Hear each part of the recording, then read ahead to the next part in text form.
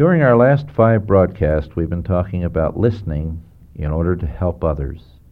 How you, as a layman or a minister or a counselor of some sort, can really listen in a way that is biblical. And as a result of this listening being biblical, how you can help others to solve their problems God's way through your listening.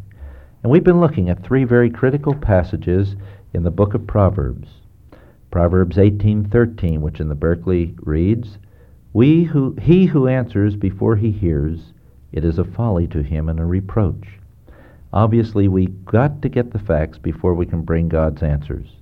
And so we need to listen for all the facts, and we need to listen for them in such a way that we get them in a biblical-oriented manner and put a biblical interpretation upon them so that we can bring biblical solutions to them. We talked about a lot of reasons why people don't listen for facts. They jump to conclusions, they stereotype people, they have all the answers they think ahead of time, they have pat solutions to everything. They fail to distinguish those things that really differ, and some people just don't really care about the person at all. As Proverbs 18:2 says, they are only interested in revealing their own opinions. Well, that was the first thing we talked about for several broadcasts in some detail.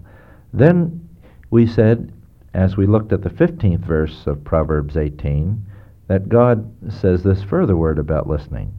A discerning mind gets knowledge, and the ear of the wise seeks information. Listening is for facts, not for feelings, is what this verse says. It's talking about knowledge and information that we listen for. And we have to seek it in order to get it, as the passage says. And it takes wisdom in seeking, and it takes a kind of courage and a kind of persistence in order to get this information and in order to get these data that we need in order to help a person solve his problem. But you see, it's not just some kind of disconnected babbling that the counselee gets involved in as he talks to us and as we listen. We listen actively. We ask the questions. We structure the situation. We go after the information we need in order to get that information and knowledge which we must have to bring a biblical analysis and a biblical solution to the person's problem. Now we're turning today to the last of those 3 verses in Proverbs 18, verse 17. Here is what the verse says in the Berkeley version. He who states his case first seems right until another comes to examine him. How important that principle is. You see, there are 2 or more sides to most issues. The passage implies, of course, that all parties ought to be present if possible. In our counseling center here in Philadelphia, we are very zealous to get all the parties who are involved in the problem in.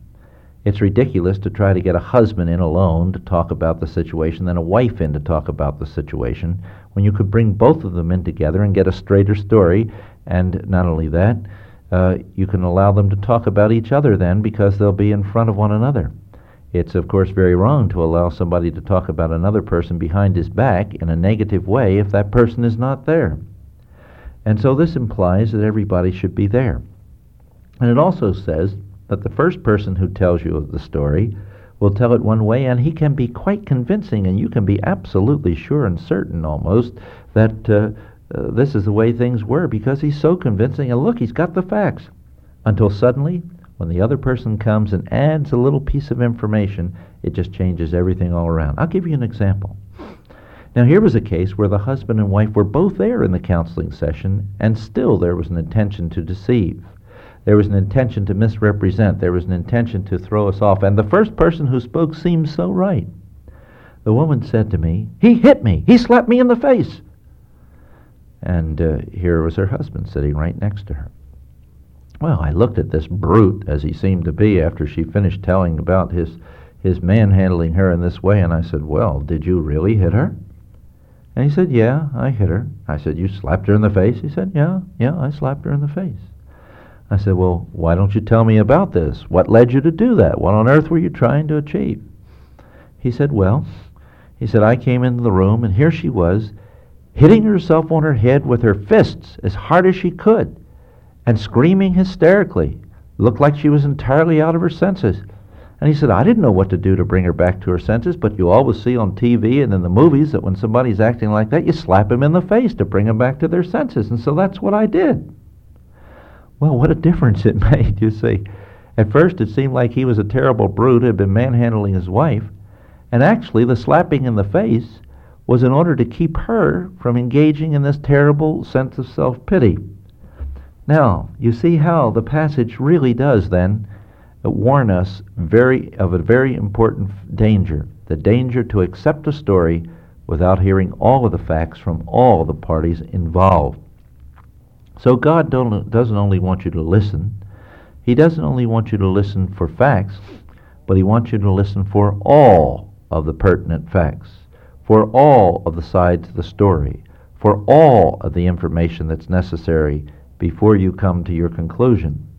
You see, the second party can make a tremendous difference.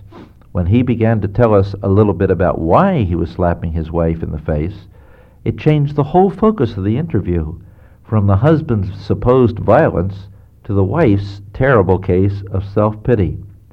Now, if this much distortion is present when both parties are there, think of the possibilities of distortion when only one side of the issue is represented. So this passage implies then that we should hear what others say in order to refute, amplify, and put in context what other people have said first. You see, don't just take one person in alone. If you're having trouble with two kids who have been having a battle, bring them both there so that they can get the whole story out before you make a judgment. If you're trying to help a husband and a wife, be sure you're working with both of them together, not just with the one. And never let one talk about another behind his back when he wants to talk down the other party. James 4:11 says that we must not speak down, literally the Greek says. Katalaleo is a Greek word that means to speak down another person. We must not speak down another person behind his back, literally. And in Proverbs 18:8, in this very chapter, we see, according to that verse, how great a temptation it is for people to accept gossip, how easily gossip is spread, and how readily we grasp it. If we weren't interested in negative things about another, we wouldn't sell newspapers in which there was so much negative material right on the front page. People want to hear negative material, even counselors, even Christian counselors, because we were born sinners and we've learned to do that kind of thing. And we must guard ourselves in accordance with the Word of God, in agreement with these principles that we have been reading about here and in this passage, against this tendency to accept slander and gossip and words about others behind their backs when they're not looking. And so, let's be careful then to get all the facts from all the parties involved by bringing all of those parties together and hearing the story from everyone. If you can only get one party there, which some of you may be wondering about, then only let that person talk about himself or herself so that you can get the facts about the individual. But don't let him talk about somebody who isn't there, or let her talk about somebody who isn't there, except in a positive way. Lord, help us. Help us to help others by listening carefully to what they have to say, listening before we answer, listening actively in such a way that we really get the facts, and listening to all the parties and all the sides of every issue, so that we may help people in Christ's way, we pray for his sake. Amen.